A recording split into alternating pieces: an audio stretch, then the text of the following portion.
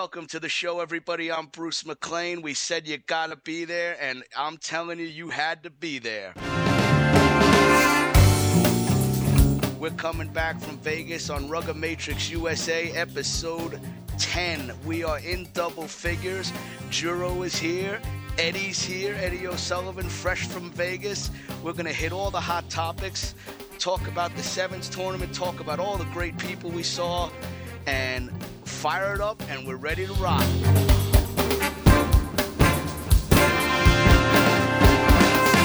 Welcome, Juro. How you doing, buddy? That's a great intro. I am doing very well. Great to see you survive the corporate jet travel and all the hard yards that you had with Rob Holder there in Vegas, but it's over and done with. How was the weekend? I tell you, it was absolutely tremendous, and it did start on the corporate jet. It's very nice to be able to go to an event with a 5-minute wait in the airport and free coffee as you board the plane, and then you get to arrive and you just walk and they have somebody who's there with waiting and ready to take you to your hotel as part of your package. I was over the moon at the kindness of the Borg family from the Bergen Record in New Jersey, and Garth Wakeford, who was president of Montauk Rugby Club, and who took us out there, and I'm very, very grateful. It made for a good trip. I got to say that I was happy with the performance of the American team, because going into the thing, they had a pool with South Africa and Fiji. So essentially, the best that they were going to be able to do realistically was to come out of that and compete for the ball, which they did, and they won it. So I think I'm pretty happy with that. One of the things that I saw against Fiji in the opening game, they played quite well, and they were up 5-0 at halftime, and it was kind of a weird thing, and they had a kick at goal from about 40, might have been 45 yards out, but there was only 20 seconds left in the half, and they're up 5-0. And Nese Malifa, who was one of the kickers on the team, is able to hit it from that distance. Now, there's two schools of thought. Do you run it and try to score and put them away? Are you fearful if you shank the kick that you give the Fijians a chance to come back with a lot of real estate and maybe be able to break a first tackle and go up 7-5? And the USA lost 14-12 that game. And I wonder what I would have done from the coach's box. A coach's box. It certainly wasn't a coach's box. It was a box that had a lot more beer than the coach's had. It was from my venue and Eddie's venue. It was kind of one of those 50-50 looks. Like, do you go? Was it a little bit out of his range? But all in all, it was a great effort, and Benny Brazil did some really good things. He's the crossover athlete, football player, track star. Leonard Peters did really well, and he's starting to showcase himself as a much more talented and able ball player with the ball in hand and actually moving the ball. Threaten Palamo played well. He plays at University of Utah, and he has been on the Sevens circuit, and his family is big in the Sevens and over the course of many years with San Francisco Golden Gate. So all in all, you look at it and you take on top of it players like Matt Hawkins, who had a huge tournament, and Paul Emmerich, who joined over Mac Palmer to have a run with the Sevens. And I got to say, I was pretty happy. And Zach Test, I didn't know that his dad was a rugby player. As you go, Eddie's going to speak about some of the Eagles that he had seen when he was coaching. But as you go down, you see all the older guys and all the people who really came out to the event.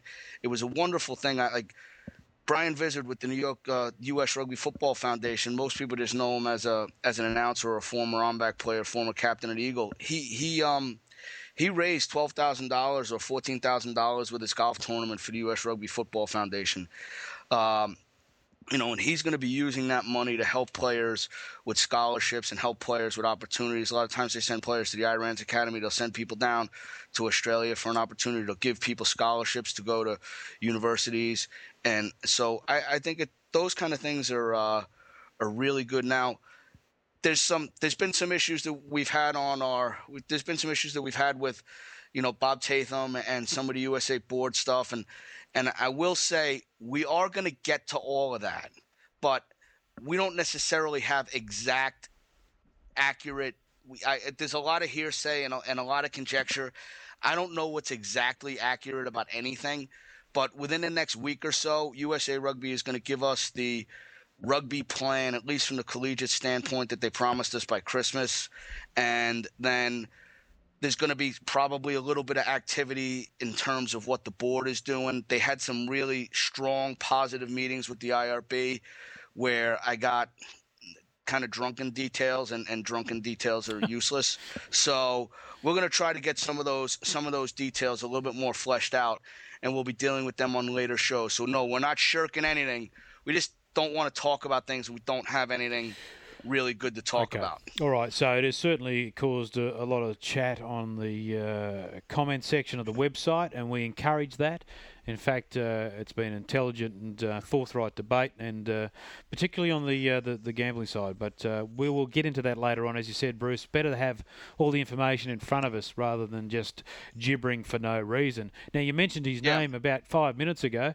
Now that you've finished, I can introduce him. Eddie O'Sullivan, Eagles head coach. Eddie, have you recovered from Vegas?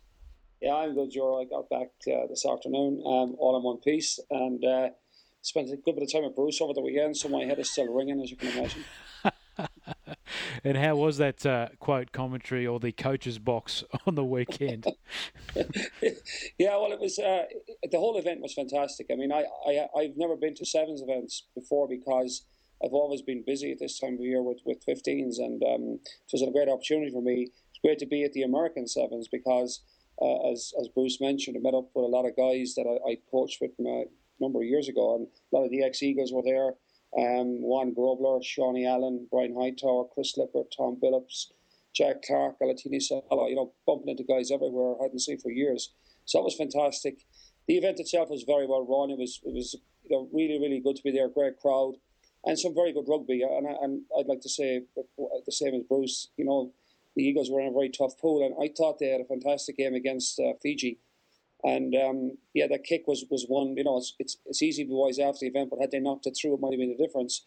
But they had also had a try in that game disallowed.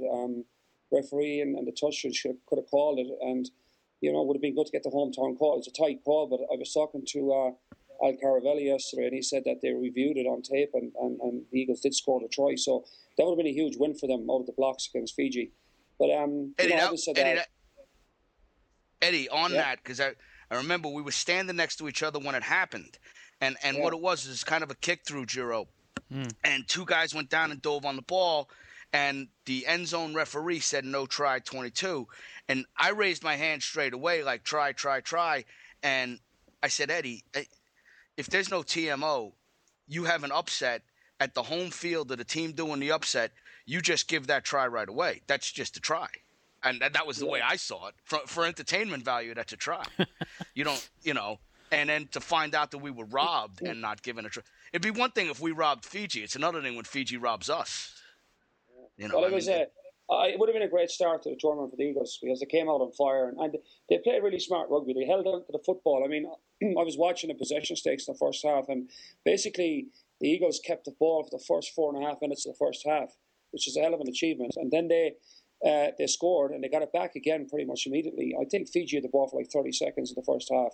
And that's good sevens play. I mean, even if you're not putting the ball in the end zone, if you've got it, they can score. And I think, it was a great performance. And I was glad they came away with a trophy in the end. As Bruce said, they did as well as they could do in the circumstances. But I'd have to mention as well, the team that really, really impressed me this weekend was Australia. I just thought they were really slick, very well organised, and I kind of half fancied them to go through, and they were very unlucky against Samoa. They just lost by 2 points. A conversion to the touchline beat them.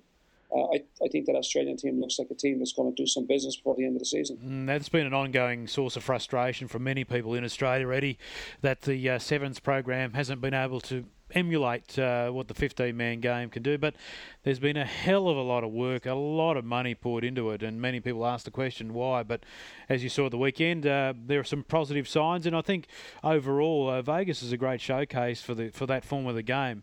And obviously, you appearing for the first time, you really sounded like you enjoyed the day as a whole, or the whole weekend.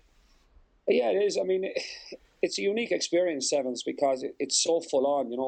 From early in the morning to late in the evening, it's game after game after game, and the whole event as well. Ron, you've got the music, and the crowd are very much involved. Are a huge part of it. So it is a very different event than a 15s game, which is, as you know, over basically 2 hours. This is a day-long thing, but and it's the excitement of all the scoring, and you've got new teams on the field every 10 minutes. So it's a whole event, and I think in terms of selling the game in America, it's a huge plus, because people will come to that, and rugby is rugby for people who are starting out. To see that, they're going to be drawn back to rugby again in another way. I thought that the feedback I got on Friday night, I went to a function that was held by the Las Vegas people, and a lot of companies that weren't involved this year in getting sponsorship behind it realised they missed the boat this season, and they're already putting their hand up to want to be involved next year. So that was even before the ball kicked on Saturday morning. This was Friday night, so I think we'll see Vegas again. There was a slight issue with the width of the field, and probably didn't suit Fiji, but at the end of the day, everyone's on the same field, so I think they were just going on with it. But overall, I think it was a fantastic event.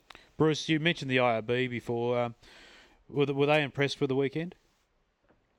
According to Peter Setcher, who is a USA board member, they were very impressed with the weekend, and they had a really good time. And I got to say, in fairness, I was extremely impressed. Actually, it exceeded my expectations by a long shot. It started with the invitational event that they had outside for the teams. We got to see some reasonably good Club Sevens that when Belmont Shore beat Chicago, it looked like a real Sevens game that really belonged in that kind of a tournament. I mean, obviously it's not an international standard, but it was a very good Sevens game. And then there were some college games where one of the things that I noticed, and one of the things that a lot of the people noticed, was that there are tremendous athletes in college, and some of them like Blaine Scully, Colin Hawley from Cal Berkeley, Duncan Kelm from San Diego State. Utah has a fullback whose name escapes me, 18 years old. He can run like the wind. There are some people that really seem like they can come up and have themselves or find themselves a place within the national team pool and not look foolish. This kid, Blaine Scully, he was able to go up and catch high balls, jumping 30, 35 inches into the air. It was really tremendous. It looked like somebody who was playing for France. France actually played in the Six Nations over the weekend too, and they had some tremendous skill and did some.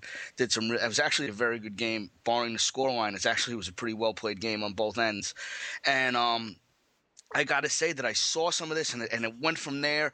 Then it went into the event with his 20,000 people each day going into the event, and it was a beautiful sunny day. The music, the friendship, the camaraderie, everything there. I mean, it was outstanding, and I almost say that, did people miss the boat in not going? I'm so glad I went. It's not. It exceeded expectations by a long shot for me. And you're not a sevens man. You're not a sevens man. No. Yeah. And we were talking about that off air, and we talk about it all the time, because it wasn't necessarily about the sevens. It was about being there and being able to see everyone and being able to talk to everyone, being able to see people you haven't seen in years, being able to just hang out with people and just talk about rugby and talk about good things and talk about good times. And like we met Tony Ridnell. Holder and I went out to see Tony Ridnell, and we were talking about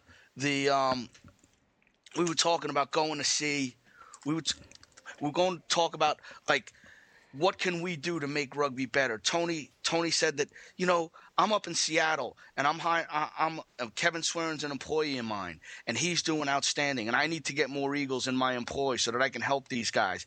He said that Microsoft's CFO is a New Zealander. He's like, we have to tap into him. I can, you just start thinking, and people who were just working around, like Brian Vizard raised $12,000, and Chris Lippert did his thing to help Brian out with that. It was just, Dan Payne and Matt Sherman were there hustling on the sidelines. Dave Hodges was doing every single thing to make the invitation. They didn't have to do any of this stuff. Matt Sherman's the Eagle back coach. Dan Payne's the Eagle skills coach. Dave Hodges is the Eagle video and forwards coach. Like, they were running around doing things for nothing to make USA Rugby better. And that was just what I saw through the whole weekend, was just generation after generation of guys who made rugby better. And then you start to see like the beginning of a culmination, like, yeah, this is legitimate. And not only that, it's only going to get better. This is like this is the bottom step of what we can go up from.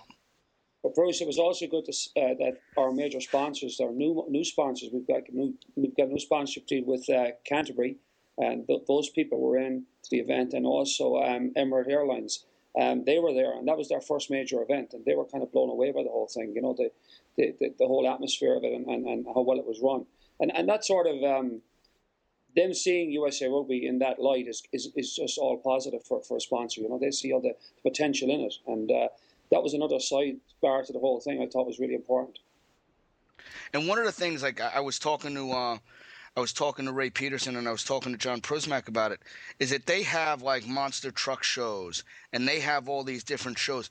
The rugby crowd, although they are very generally very big people who consume a lot of alcohol and buy a lot of food products out there, they're a very tame and peaceful crowd. They don't have any arrests. They don't have any problems.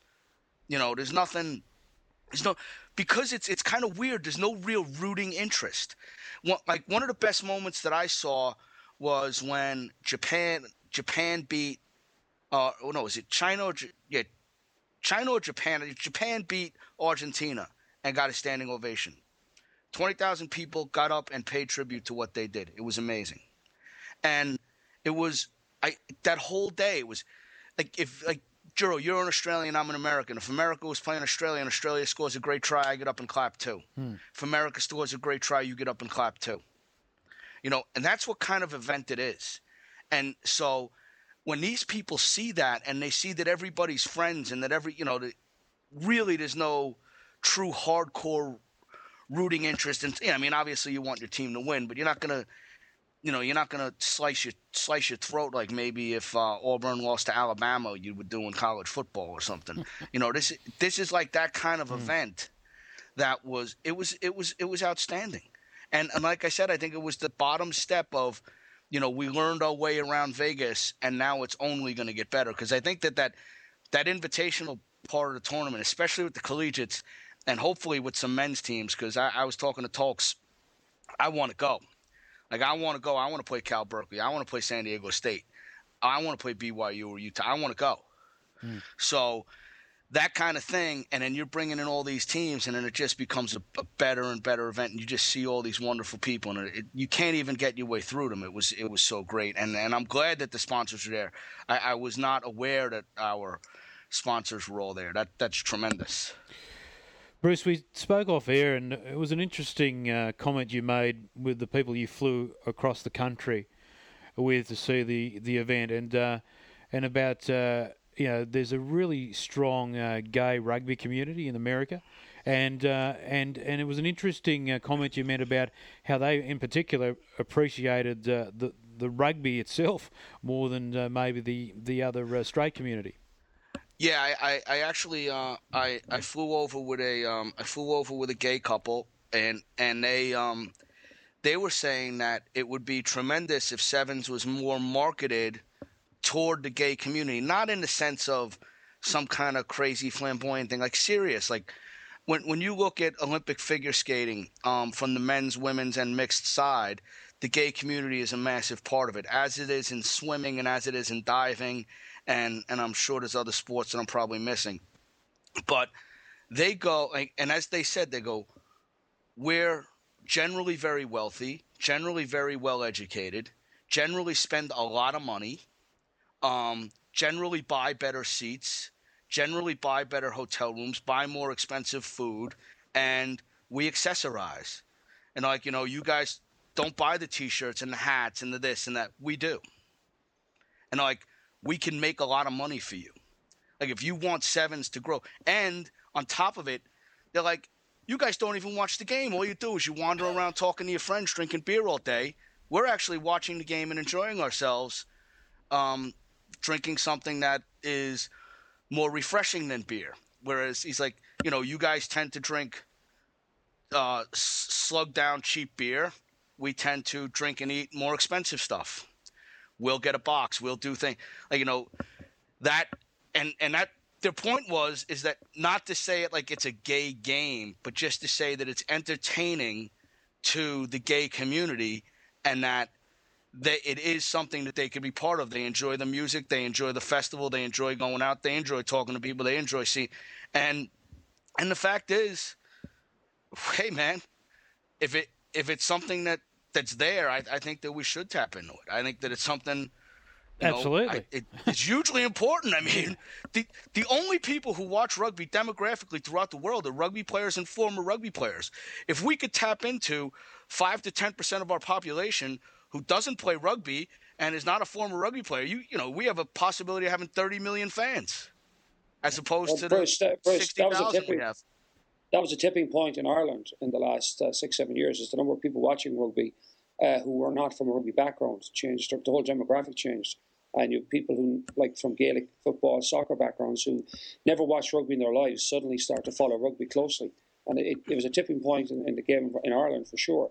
And then the numbers went through the roof, and the sponsorship went through the roof, and the whole game took off really on that basis. This is a very important point because if rugby were to break out from its very limited fan base, as you said, Bruce, referees, relations of players and coaches, and actually go mainstream, because it's not. If it goes mainstream, then there's no stopping the code. And events like this are really one way of getting through.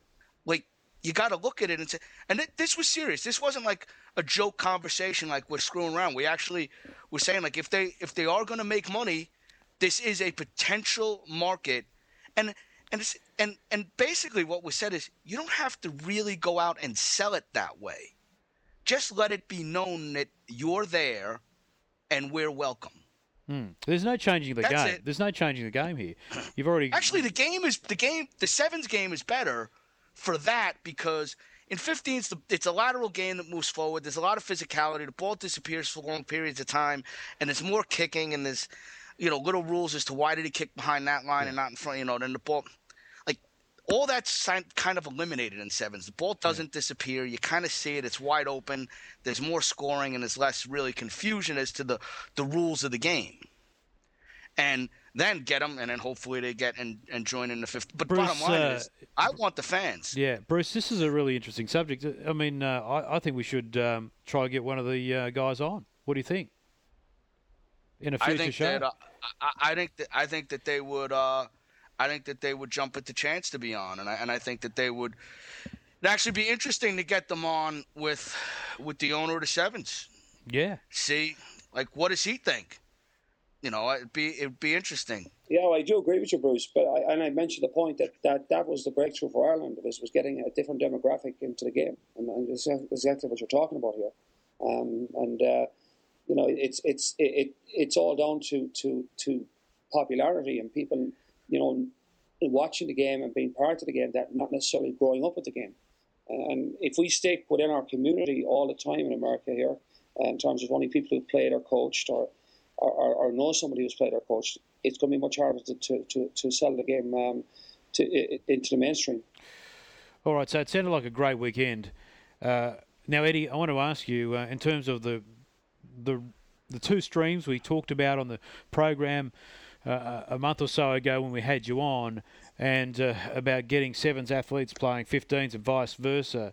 What did you see at the weekend that saw potential in players crossing over to the 15-man game, which of course you were charged to control in America?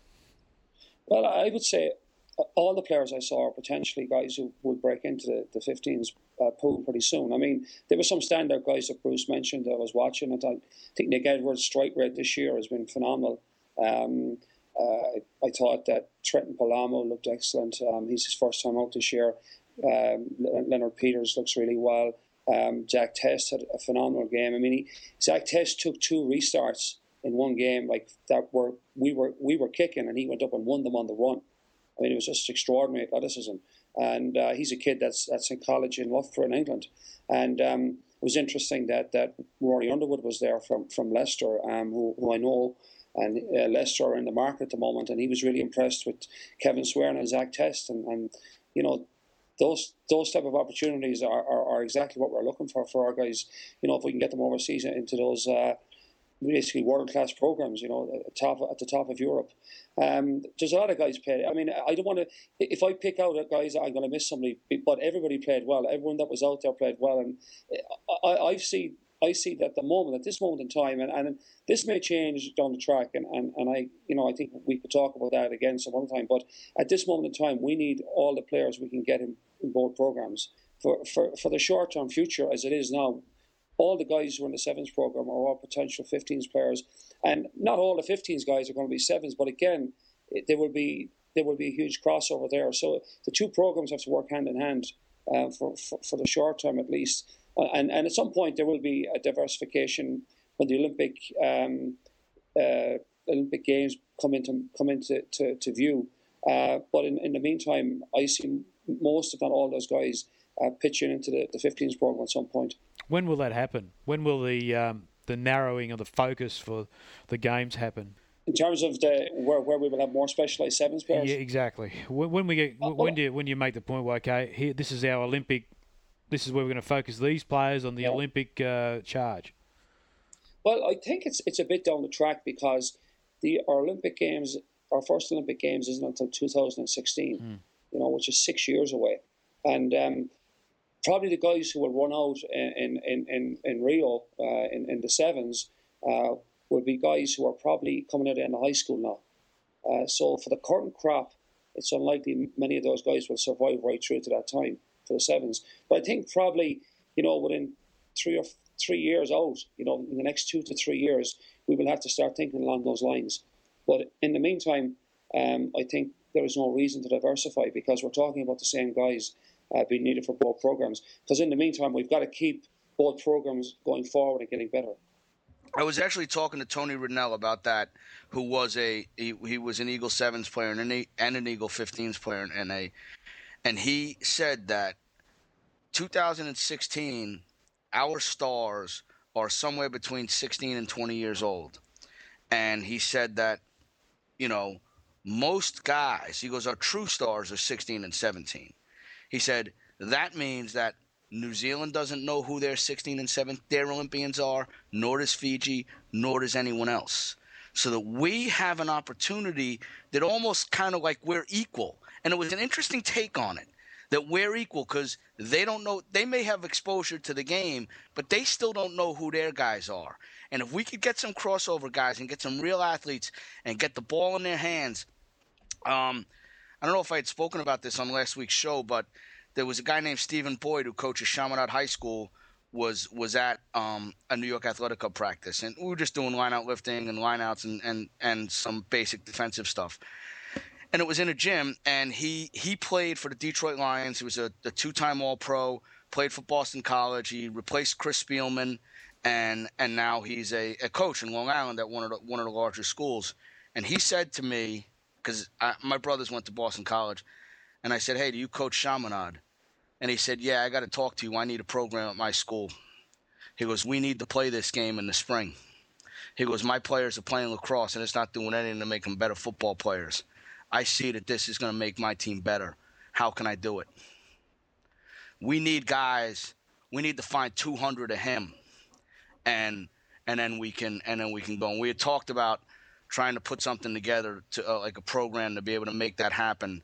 And, and so we're in talks with that and trying to get a Catholic league in New York to do sevens, because it's easier to start a sevens program. You don't have to really know, you don't have to know all the intricacies of scrummaging and lineouts and all that. And so that's something that I see actually diversification quicker than Eddie does, but it's an interesting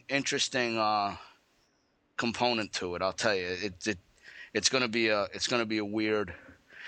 an awesome time, but it's going to be also a weird time because there's going to be professional opportunities. Like Eddie's really working hard on trying to get these guys opportunities, and with professional opportunities, that means then they're not going to play sevens. They're going to play 15s and maybe come back to sevens. But the crossover athlete that's so attractive too to the universities. because sevens is the Olympic sport and 15s is the World Cup sport. It's different. The Olympics means more. The Olympics means more to my club, the New York Athletic Club. With the Olympics, they have now, told us that needs to be a focus. And so it's kind of a strange egg. And although Mike and I will continue to focus very heavily on 15s, we do understand that we are going to have to marry this up a little bit.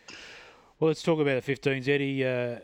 You talked about, and Bruce mentioned they're working hard on, I guess, placement, seeing players play in the professional game. Are you actively at the moment looking at placements, potentially for players in Europe at the moment? Well, we're open to placing them anywhere, but Europe is kind of where we're looking at in the mainstream. We have a number of guys who are ready to travel, from next summer on, and we've got to try and get ahead of the curve on this. And what I've done is I've appointed an agent in Europe, where he'd be our go-to guy. It doesn't mean if a player's got an agent already, he doesn't have to use this guy, and that's not a problem. But a lot of our guys don't have agents. So rather than having 10 guys with 8 different agents and trying to manage that situation, I've tracked down a guy who's pretty experienced in Europe. He lives in Wales. He's got contacts in the in the Guinness Premiership, but more importantly, he's lived in France as well, and he knows all the French clubs. So he's been down in France already. So we've got like 8 or 10 guys in the pipeline. We've got Kevin Square, and we've got Mike Petrie, Louis Stanfill, Pat Dennehy, Chris Spiller, Brian McLennan, goes on. We've got up to 10 guys who all want to go. But what I tried to do is get ahead of the curve here and give this guy like a 5-month run. And if we start this process in May or June, we're going to miss the boat. We've got to start now in end of January, beginning of February. But what we've done is to try and make our players more accessible. The difficulty with selling an American player, and it's a misconception into Europe, is that one is clubs, they underestimate the ability of the guy, and it's only when you show them what they're capable of they realise that these guys can play. Also, these guys are low maintenance. They've got a fantastic attitude. They come in, they work their socks off, and you get a really good American player, if you want to put it this way, on the cheap compared to buying in a New Zealander or a South African. These guys, will come in and set a starting contract at a very good rate. So trying to get the clubs to buy into that and realise that they should look west before they look south, maybe, and to help that process along. Again, David Hodges, who's been working on this, is we're putting together all these guys' CVs and their best moments, and we put them up online on YouTube. So if you're a coach in France or in England and you want to look at Louis Stanfill, you just go to YouTube and put in Louis Stanfill, and up Louis' moments come, and you get to watch 10 minutes of the guy playing plus a CV. So all that's in process at the moment, and it's been very helpful. And we're pretty optimistic we can get most of the guys overseas. And the big plus for us is if we can get most of those guys overseas for the next year, like I'm talking, the fall of this year right through to the finish of the European season in 2011. That means they'll have a full year of professional rugby under their belts going to Rugby World Cup, and that would be fantastic.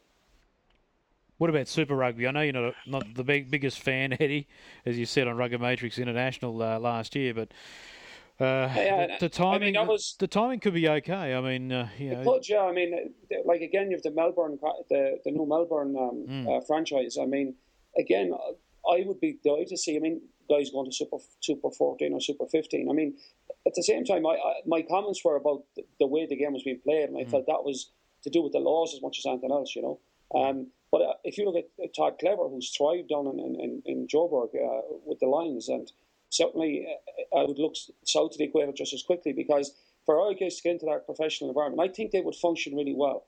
These guys are good professionals. They have a great work ethic.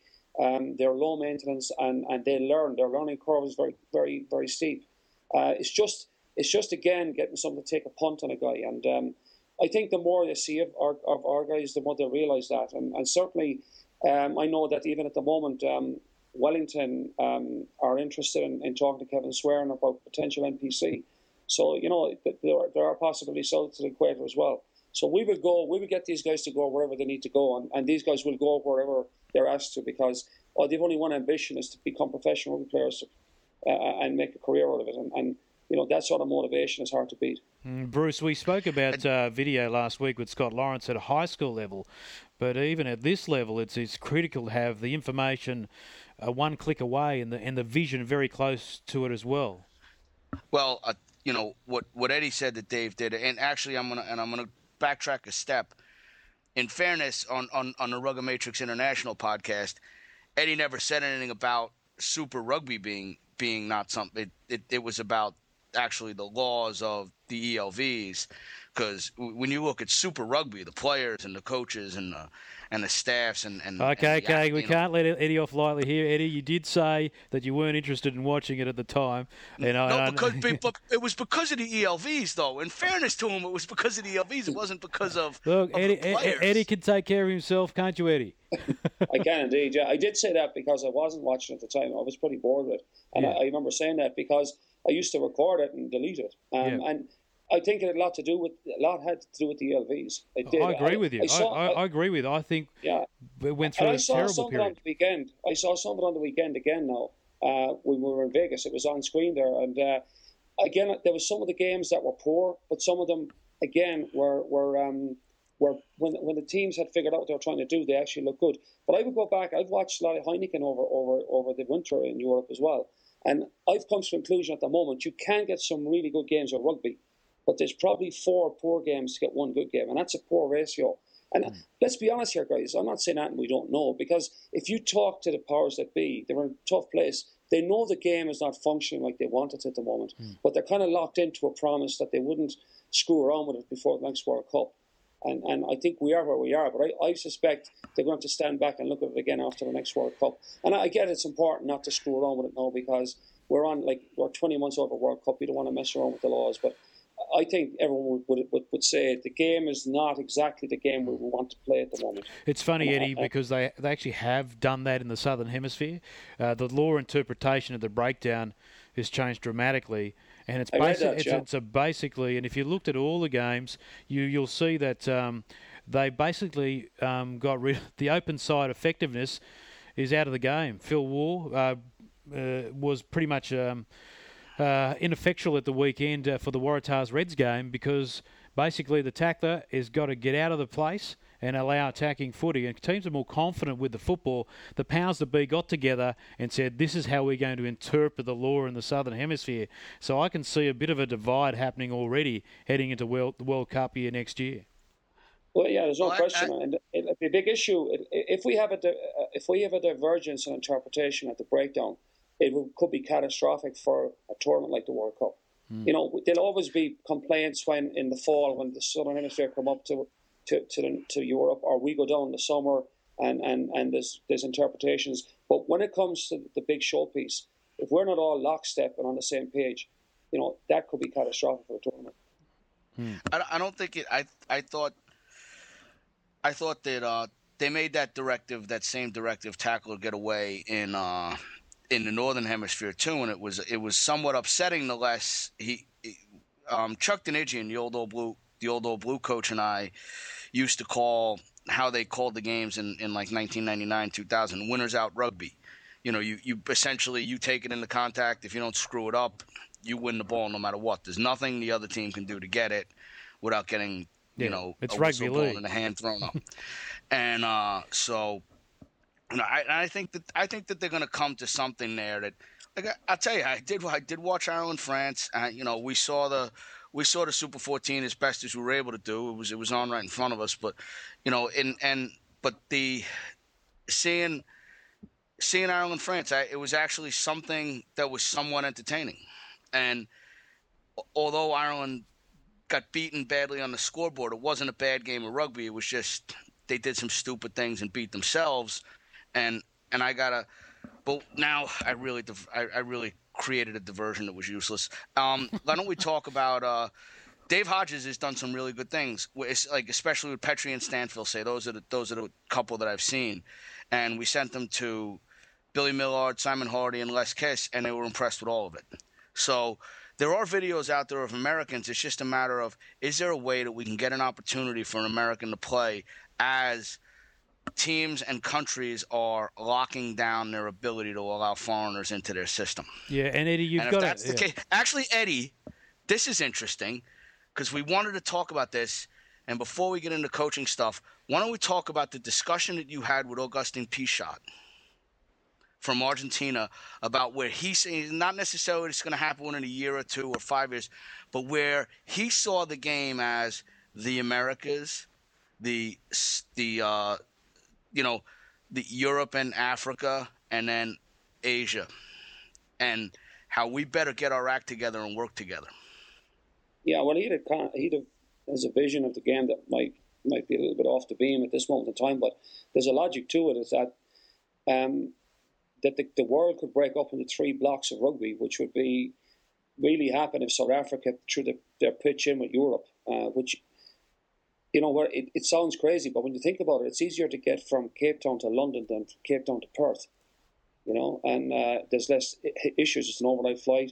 It's probably cheaper as well. So that could put stress on the whole Super 15 structure over time, whether, it can be sustainable financially, depending on the global market for sport and the costs of running it. That it could happen that if and the tipping point could be if South Africa get into Europe, if they get their franchises into the Heineken Cup, and if they got the Springboks into the Six Nations in some shape or form, that would mean that they would just pull out of the SANZAAR, and that would mean that Australia and New Zealand would have to look at developing up into Japan and China, and that would also isolate America somewhat. We would have to look at developing Canada, USA, Argentina, Uruguay, and Pichot's aware that if that were to happen, and this guy's got an interesting vision that the Americas would want to be strong, so it's in Argentina's interest that Canada and USA develop. So when that moment arrives, that we're all able to take advantage of it and be part of it. It was kind of thinking outside the box, I thought, but the more I thought about it and spoke to him, you got to say that there's a logic there, and I don't know if it'll happen, and it certainly won't happen overnight, but it's a very interesting concept and a very interesting possibility if it did happen. If South Africa go, and there is a Seven Nations, the power of the game shifts into that time European, zone. Yeah, and it's an unbelievable game-changing moment. It would be colossal. There's no question about that. It would be a paradigm shift in the world game as we understand it. And it would affect everybody. It would affect, obviously, Europe, and South Africa. It would affect Americas. It would affect SANZAAR colossally. Effectively, then you would just have an Australasia block, which the 2 powerhouses, obviously, are Australia and New Zealand. But they may have to put their hand to the wheel and develop Tonga, Fiji, Samoa more. Bring Japan in, bring China in. So suddenly the power blocks of the game could be completely different from as we know them. It's pretty exciting to think about it. I mean, we're not talking next year or the year after. We could be talking 10 years down the track here. Eddie and I had noticed something very briefly on the weekend because Sevens plays with a sweeper and they play kind of a drift defense with a sweeper. And what happens is when you push a team to the sideline, sometimes you get yourself in the even numbers position. And they were still playing soft in some of the teams. And Eddie, let's just talk through what the philosophy is that you guys have. And I hear Tolkien say it every single night at practice, so it's not new to me. What do like we were talking about? Once you have even numbers, then what? Well, the principle of the drift defense is you're leaving numbers outside you, and you believe that by the time the ball gets there, you'll be able to drift or wedge out there and seal it off. And again, you've got to recognise when your numbers are bad. If you're down, the more numbers you're down, the softer you play. And as the numbers get better, you play harder. Your defensive line gets stronger. And ultimately, when you number off, as we call it, in other words, you've got 3 against 3 or 4 against 4 or 2 against 2, you go up and you light somebody up. You get a lot more aggressive because you don't have to play laterally anymore. But it's quite interesting watching the Sevens that they have to play a lot of that soft defence because they do have a situation regularly where there's lots of numbers outside them on a full-size rugby pitch, and you're playing with 7 guys spread across the pitch, or less if there's a ruck. So they tend to play soft, but it's interesting to see that even when they numbered off on the weekend, a lot of teams didn't play hard up. In fact, the team that were most aggressive on defence on the weekend, and it almost worked for them in terms of getting them where they wanted, was South Africa. They were very aggressive, and they were the one team that when they numbered off, they came up and they hit people. But it's just an interesting concept that in 15s you've got to do that. You can't play soft when your numbers are even. You've got to go and light somebody up. But I thought it was an interesting way to look at it, and they did it just a little bit differently. Certainly, if I was there, I would have wanted them to come up, but I'm sure they have good reasons for not doing that. Well, now we're going to talk about scoring from first phase, why you would attempt to score from first phase. Does it work? Have you had success with it in the past? And I know that Juro, as he probably is very interested in this topic, so we'll let you guys get on it, and I'll just chime in kind of when I feel like it. Well, I'm a huge fan of trying to score off first phase, and it goes back to the Wallabies, the Grand Slam Wallabies that came to tour Europe in the mid-'80s, and they were the first team that I saw that recognised first phase defensive structure, which back then wasn't that particularly awesome. It was like guys pretty much tackled the guy with the opposite them, and there was no real finesse to it. But they recognised that, and they just tore teams apart. It was like when Campese was in his heyday, and they recognised that at first phase, and this is why we have set pieces, was to gather 8 players from each side into one spot, and that leaves space to attack. It's the one time when you get real space on a rugby field, and that hasn't changed in the modern game. In fact, it's even more the case. Once the first strike is defended, now you're looking at probably on the gain line. You're probably looking at the region of 10 or 11 defenders across the gain line, depending on how they did in the backfield. So when you have a scrum or line-out, you've got 8 of the defenders all in one place. So that's your best shot at attacking space. So I've always been a great believer. And with Ireland, I think if you go back historically over the last 6-7 years, we got quite a few tries from set piece because we worked our socks off at it. And even last year with the Eagles, we picked up some off set piece in the Churchill Cup and then against Canada in the World Cup qualifiers. And we did the same in Uruguay down there. We scored off set piece. So it's time well spent, I believe. But you have to remember as well, it can't be all or nothing. It can't be like if we don't score our first phase, we turn the football over. So you've got to build a system around it where that if you don't score on your first strike, you still hold onto the football and play on. But I'm a huge fan of it, I think. And I'd just like to see teams do more of it. I just think that too many teams just take the ball off the top of the line and they give it to some trucker who bangs it up the middle and doesn't look for anything more than a good 5-yard gain line.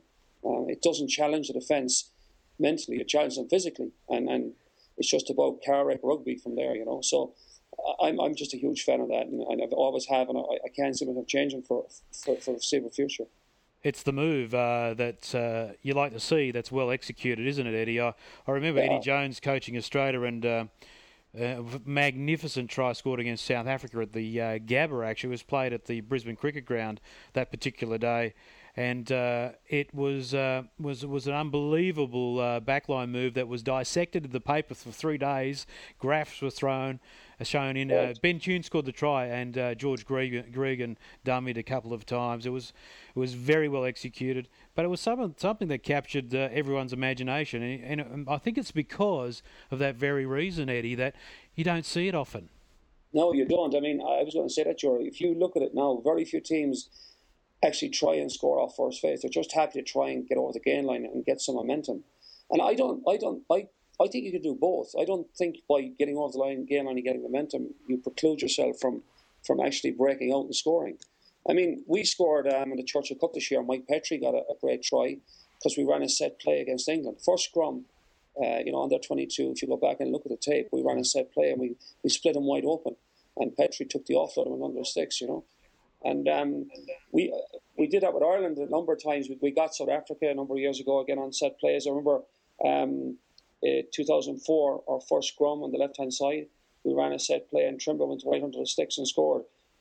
And the forwards get up from those set pieces. They trot back to halfway for the conversion. They're pretty happy campers, I remember Driscoll got a fantastic try against the All Blacks in Hamilton in 2006 off a set play. We actually, at the time, I remember the build-up to that, we watched the tape closely and we recognised that Man Nanu was just checked. If you ran a runner under him, he checked for a half second before he tried to push out. I remember we ran Trimble under him and he checked for a second and O'Driscoll just got the outside. He was dead in the water. And something like O'Driscoll can do that to you, obviously. So you spend a little time setting it up. You spend a lot of time in training, perfecting it, and when it comes off, it's probably one of the best feelings. And so you ask any of the forwards, and they're all for it as well, I can tell you. So when you're coaching the team, how much time can you spend on it? Because that's the ultimate thing. As coaches listen to this show every week, you all want your piece of the pie, don't you, Eddie? And constructing a well-rehearsed move does take time. It does, but again, you start out with a fairly simple move, and then you build in 2 or 3 options off it. And suddenly you've got a set play that gives you 2 or 3 strike points, which if they work, you're on a clean line break. If they don't work, you get over the gain line, you resource them. But we would normally spend, when we send the forwards away to work on their line-out and scrum, that's their set piece. That's our time for set piece. And we don't spend all that time on set piece plays. We spend quite an amount of it. And we also work on counter-attack and kicking. But we would spend a substantial amount of time each week on our set piece plays because they're our way over the gain line. Even if we don't get the line break and score, they're still our way over the gain line. Once the ball comes off the top of the line or away from the scrum. So it's time well spent. And there's an element of euphoria that you just spoke about. I mean, when you nail a move, there is just nothing better than a feeling. I remember a high school coach of mine had this move called shuffle, and I used it in a couple of teams afterwards. It was a rugby league move, Eddie, and every single time we used it, we scored. It was almost impossible to stop. That's right. And if you have the accuracy, I mean, it goes. I remember we worked on this, would you believe, back in 99, 98 with Jack Clark, the Eagles. We used to call it simultaneous attack. In other words, if they have 3 defenders and we have 4 attackers, take it that simply. If all 4 attackers are a threat on the gain line, the defence has a problem. But if only 3 of the 4 attackers threaten the gain line, the 3 defenders are actually in pretty good shape. And if it's worse, if only 2 of the attackers threaten the gain line, the defence is now in charge. It's got an extra defender. So if you can run lines of attack that threaten the gain line in every position, then suddenly the defence have a problem. And if you can expand that into 5 or 6 players doing it off a line or a scrum, if 6 attackers go to the line, everyone's liable to make a line break, then the defence have real headaches. All it takes is 1 or 2 guys not to show up or run a bad line, and it gets easier for the defence. And then you're into the Carrick rugby we talk about. So we see it. We see teams do both, but we mainly see teams just taking the soft option, which is giving somebody the ball on a really aggressive line and trying to run over 2 people and put a quick ball back. That tends to be the modus operandi. And I think it's a pity. I just think that's a pity. I'm going to jump in right here. Actually, I think that Clark and Cal are still using that philosophy, and based on what I saw over the weekend against San Diego State, and based on what I've seen against us in the past, and when they don't do that, when they don't threaten the gain line, when they don't threaten with hard running guys, then they kind of break down. And later in the game against San Diego State, I think that they had a comfortable lead, and I think they weren't using that as discipline. The other thing is you talk about set piece moves. It's not necessarily that it has to be anything super complicated. It doesn't have to be a 1 loop 2 miss 3, meaning 1 hit the center, loop the center, miss the outside center, hit the fullback, and then he switches with the wing and they go under the sticks or something. It doesn't have to be anything that complicated.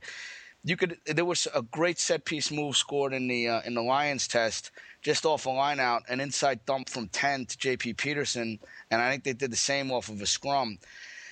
And it's just recognizing the space and recognizing the opportunity and simple skills execute, as Bob Dwyer says all the time on your show, Giro. Simple skills executed perfectly create beautiful rugby, and that's what you're really looking at in first phase move. That particular move, Bruce, we scored that particular move. We scored against Canada this year in the qualifiers in July. Kevin Swearing scored off that play. Exact same play. We took him off the tail of a line out.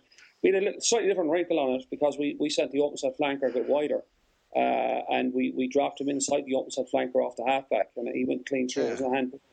So it's the same principle. You're right. It doesn't have to be rocket science. I mean, if you go back to Petrie's try against the Saxons in the Churchill Cup, all we did was run a just an offload from the center. It was just smack, take the fullback on offload. It was easy.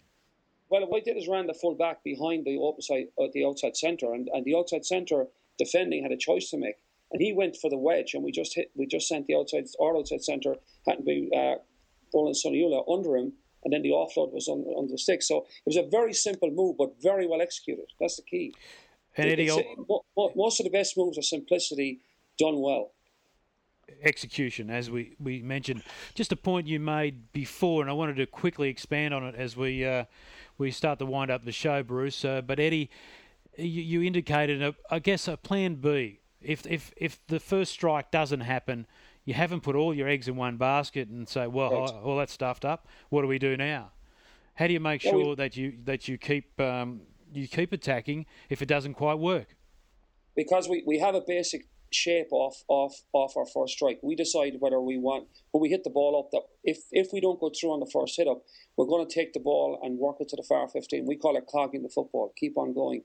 And then we may snap it back and reload against it, or we might go 2 passes. It depends on what the defence are giving us. But we have a plan beyond the first strike. And if the first strike comes off, we get a major line break, then it's just go play rugby, because you don't need a plan after that. If you've got a 20-metre gain line, or you don't go under the sticks on that. But if you don't get that major line break, you still have to resort to football. And that's where your backs come in.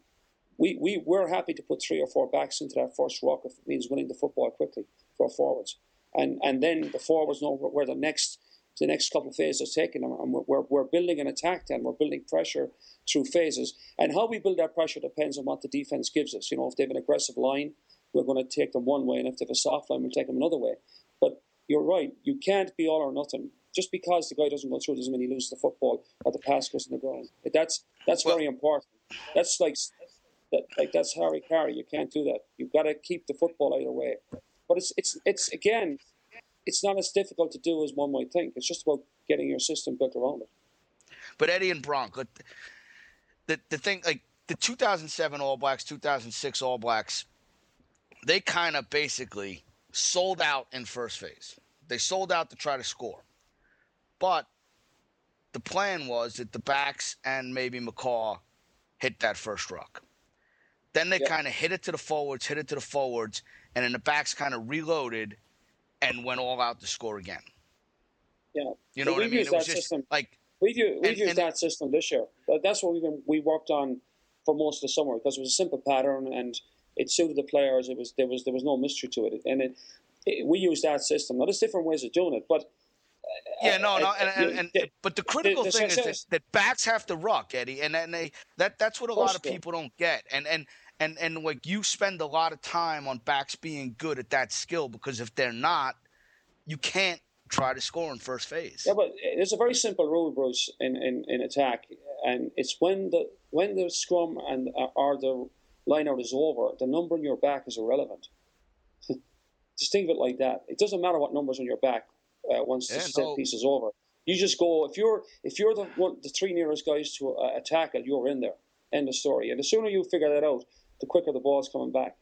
And that's been taken as read for a while. I mean, if you've got a back who doesn't want to go to a ruck, you probably should get him run water, because it's probably going to be more effective at that.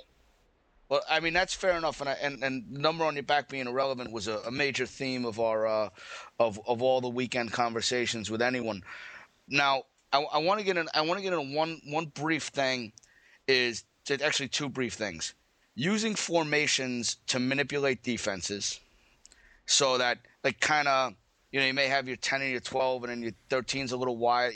Just kind of using a formation to manipulate defenses to create an opportunity, and dealing with the rush defense, trying to score in first phase against that rush defense with 13s coming up. Drew, you probably have a lot of ideas on this too, because that's something that really is coming up and people want to know about that, and we'll expand upon this as we go along in further shows. But just from a basic standpoint, the Reader's Digest version of what the F do we do in a rush defense? Well, the first part of your question was about just attacking in general, and the basic principle of attack should be that you identify the weakness and you go after the weakness. Okay, so that's your bit. No matter what defense a team puts up, it's all about recognizing where the weakness is. And some defenses give you space on the outside. That's what the weakness is. Some defenses give you space between them. And if you run the wrong offense against the right defense, you're going to get knocked down behind the gain line. And that's a fact in any sport. It doesn't matter whether it's rugby or gridiron or basketball. So in doing that, what you're trying to do is you're trying to make life uncomfortable for the defense. So a defensive system wants to play a certain way. And as an attack, you've got to ask them questions they don't like answering. And they're the general principles that guide your attack. If you sit down and build an attack against a defense based on that, you won't go far wrong. Now, if you talk about the rush defense, the blitz defense, that defense is based on the fact that they don't really care how many players you have in an overlap because they believe that the ball will never reach them. They come up and in and they shut the football off. And it's very successful. And if we go back to when Jake White took over South Africa and he initiated a very aggressive up and in defence, and Brian Habana was the primary beneficiary, where he picked off an average of 2 intercepts a game. And a guy at that pace, it was like manna from heaven. And I remember we played South Africa in 2004 in Dublin, and they brought that defence, and we made them do exactly what they didn't want to do. We spread out our attack, and we went through them. We separated the centres from the out half, from the wing, and we picked holes in the soft shoulders. And the one thing about the weakness of a blitz defence is you come up so hard to make a tackle, you have no time to adjust. So a very subtle line on an inside or outside shoulder can split that defence wide open. And what you want to do is you want to bring them up fast. If they want to come up fast, you tell them to come up fast. And because they're now coming at 100 miles an hour, they have no chance to adjust. And you pick them off. But to do that, you got to spread them out. Because then the spaces between them get bigger, and it's easier to put people into those spaces. And that's the easiest way to break it. And you can try and go around a blitz defence or over it. Now and again, it's worth trying it, but you can't do that all day. That leads to trouble. By and large, you've got to spread them out and go through them. And because they're coming up that hard, they have no time to adjust. I can guarantee it's a nightmare for any centre to defend if you pull them apart. Australia has struggled in the past against rush-up defence. I remember Eddie Jones saying after a press conference in Perth, actually, that the rush or even umbrella defence is very difficult for Australia to contend with. There were no real answers, but if you have a talented 10 or inside centre who can step and react quickly, then you can sort of break that rush defence up, can't you, Eddie? And also, absolutely, yeah. It's your passing skills that really come to the fore when you're under real heat. The other principle, Joe, that you have to build into breaking a rush defence is the trigger pass or the strike pass to split the defence has to be a short pass. If your trigger pass is a long pass to break an aggressive defence, it either gets picked off or the guy getting it gets just crushed when he gets it. So all my strike plays against a blitz or a rush defence is about a short strike pass. So there might be one or two passes before that, and then we change of angles. But the money pass is a short pass, and that takes the risk element out of it completely. Bronk, I wanted to ask you about that. You actually mentioned the umbrella defense, which essentially became illegal when rugby league didn't have to go back 5, they had to go back 10. They changed the rule. What, as a youth watching rugby league under the umbrella defense, where they essentially were 5 yards apart and it was just smash the outside and chuck everybody back to the big forwards, you were seeing scores like 6-4 or maybe 4-2, because I think it's 2-point penalties in rugby league. Yeah, that's right. And it was essentially unwatchable and not entertaining. Yeah, it went through a period, Bruce, where they were so close to each other that it was just a bunch of gladiators bashing each other. It was very similar to rugby, but the league had to develop it deeper and deeper in attack to make any inroads. And then when the game went to 10 metres apart, for a while there, things went okay. And this is something that I've talked about with Gary Ella, who actually thinks that the greater separation of scrum time in rugby actually doesn't promote better attack because you telegraph what you're doing. He preferred in the old days, and the team that 84, Eddie, that you talked about, that went to the Grand Slam, Australia could play at the line with great skill. So this is actually pretty funny. You mentioned that. Eddie and I discussed this, and Tony Smeeth, the coach of Trinity, who used to be the backs coach, who's over in Ireland right now, used to be the backs coach for the Eagles. he is infuriated with that law. I mean, infuriated. And Eddie. Oh, he talked to Also, Gary like, Ella. I thought he was going to. His head was going to talked to Eddie explode. O'Sullivan. Eddie O'Sullivan over the weekend was like, "Hey man, all it is creating that 10 spot is where the tackle line. That's where the gain line is, and essentially you're at the gain line, so everything's happening through the 10 channel." And I was saying, in fairness, they have run some dummies, and the game has evolved a little bit so that they're going wider more often. And they're able to link the 9, 10, 7. But you had the same feeling as Gariella in a big way. I agree with Gariella 100%. I think, and if you think why that law variation was brought in, they put the defence line back 5 minutes from the scrum to allow the backs more space to attack. And they wanted them to attack wide, but teams are not attacking wide. They're attacking that channel. They're trying to fracture that channel between the 7 and the 10, where the tag on is very difficult. And so again, it's feeding into the car wreck rugby off first phase, where you send a big 12 down that channel, and he's pretty much guaranteed a gain line every time. There's no incentive to go wide. Now, I would be fair to say, one of the teams that have actually thought outside the box that have been Leinster, with Contapomi at 10 and a couple of years ago on Sexton, when that 5 metre channel or 5 metre offside line came in, they started using loop arounds and wrap arounds with Darcy and O'Driscoll, and they had some really good success with that. But that was Michael Cheika again, taking advantage of that and looking outside the box. And I would have the same view. But by and large, a lot of coaches don't. They'd send that big man down the inside of that number 10 shoulder and take that gain line every time. In the last couple of years of the George Gregan and Larkham era at the Brumbies in Super Rugby, Eddie, you noticed that they were getting deeper and deeper in attack, and they would come off with they would pull off some great runarounds, wraparounds, deep passing, but that would all happen 20 metres before the gain line. So It looked great, but nothing really happened. It's that old trade-off between the tackle line and the gain line. And what people don't realise, I think, is the deeper you lie, you've got to get past the tackle line to get to the gain line. That's where the tackle line is the imaginary line that's created where each defender meets his opposite number in attack. And if you actually, I often do this at coaching clinics, I actually get a defensive back line and an attacking back line. I get to walk towards each other and stop when they get eyeball to eyeball. And you put a marker down, and you can see that the tackle line is on the wrong side of the gain line for the offense. And so you've got to get past the tackle line to get to the gain line, which is there's no rocket science there. But here's the thing: the deeper you lie, the deeper the tackle line comes, and the further you are behind the gain line. So it's that trade-off: how flat can we lie to keep the tackle line close to the gain line without having not enough time to play? And that's the big conundrum. And that's why good back play is hard to come by, because guys have to understand all those dynamics and all those variables.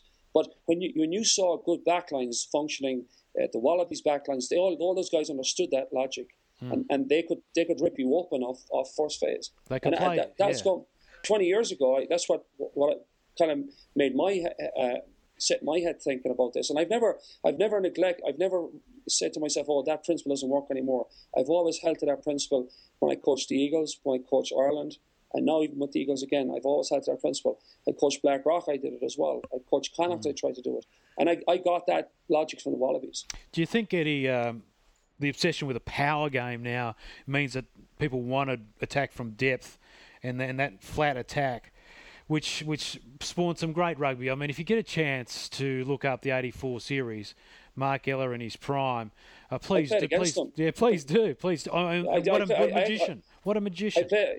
I played against them in Thomond Park when they played Munster, and they beat that Wallaby team beat Munster 31-19. It was a famous game because it was a heavy fog. A lot of people who paid their ticket didn't get to see it, but Mark Ella played that day, and my image of it was he was running with the ball, and it was the weirdest feeling in the world. He was like a guy on rollerblades, and you were up to your ankles in mud. That's how it felt. He just had this capacity to change direction in complete balance. It was an extraordinary feeling, actually trying to get near the guy and tackle him. And he went on in that tour to score a try in every test game. That's right. It's an extraordinary record to do that. Actually, there is some, and by mistake, I was just messing around on YouTube, and I saw the England Wallabies game. Oh, you said YouTube. I said messing around Yeah, on okay. YouTube. Okay, right. I was messing around on YouTube, and I saw the England versus Wallabies game, and it's actually you get to see it. There are some very gifted back play, and Nigel Melville actually was playing scrum half in the Well, 84 game against the Wallabies. So, Bruce, I wanted to add to that in a way is I think your phone's going ballistic there, but in a way everything that's old is new again in this game, and if you know when to use it or be brave enough, maybe as Checker with Leinster, then go for it. Well, Bronk, one of the reasons, and I just wanted to get into one of the things Eddie said. One of the reasons with the 5 yards back on the between the scrums, what happens is you could essentially play your 10 on the 5, and they have to play their 10 on the 5, and everybody else is going to be a little bit steeper as you go out. So it's the one place on the field where the gain line is the gain line. The gain line and the tackle line are the same place. And that's how come everybody kind of goes through the 10 channel. Do you know what I'm saying? Mm. Like, but you don't have to move it wider, Bruce, the tackle line does get on the wrong side of the game line. It's the one point. The tackle line does that, and that's how come you hate the scrum law. That's what I'm saying. Is that, like, that's how come everyone hates it. Who are backs? Forwards actually don't dislike it. Most forward coaches I know actually like the law, and me included. And I just don't know that every backs coach I know is like, this is the stupidest law I've ever seen in my life, because the tackle line and the gain line are at the 10, so you attack there. That's where you go, because it's easy to get to the tackle line. It's easy to get to the gain line. It's a guaranteed gain line. Yeah, I know, and that's why and as you said, car wreck rugby, and it's actually a good term. All right, gentlemen, we have gone way over time today, but why not? We had the Sevens to talk about, and we had the Eagles coach, Eddie O'Sullivan, as well, who we love chatting to. And Eddie, it'd be great if you just pop back in, every month or so to keep us updated.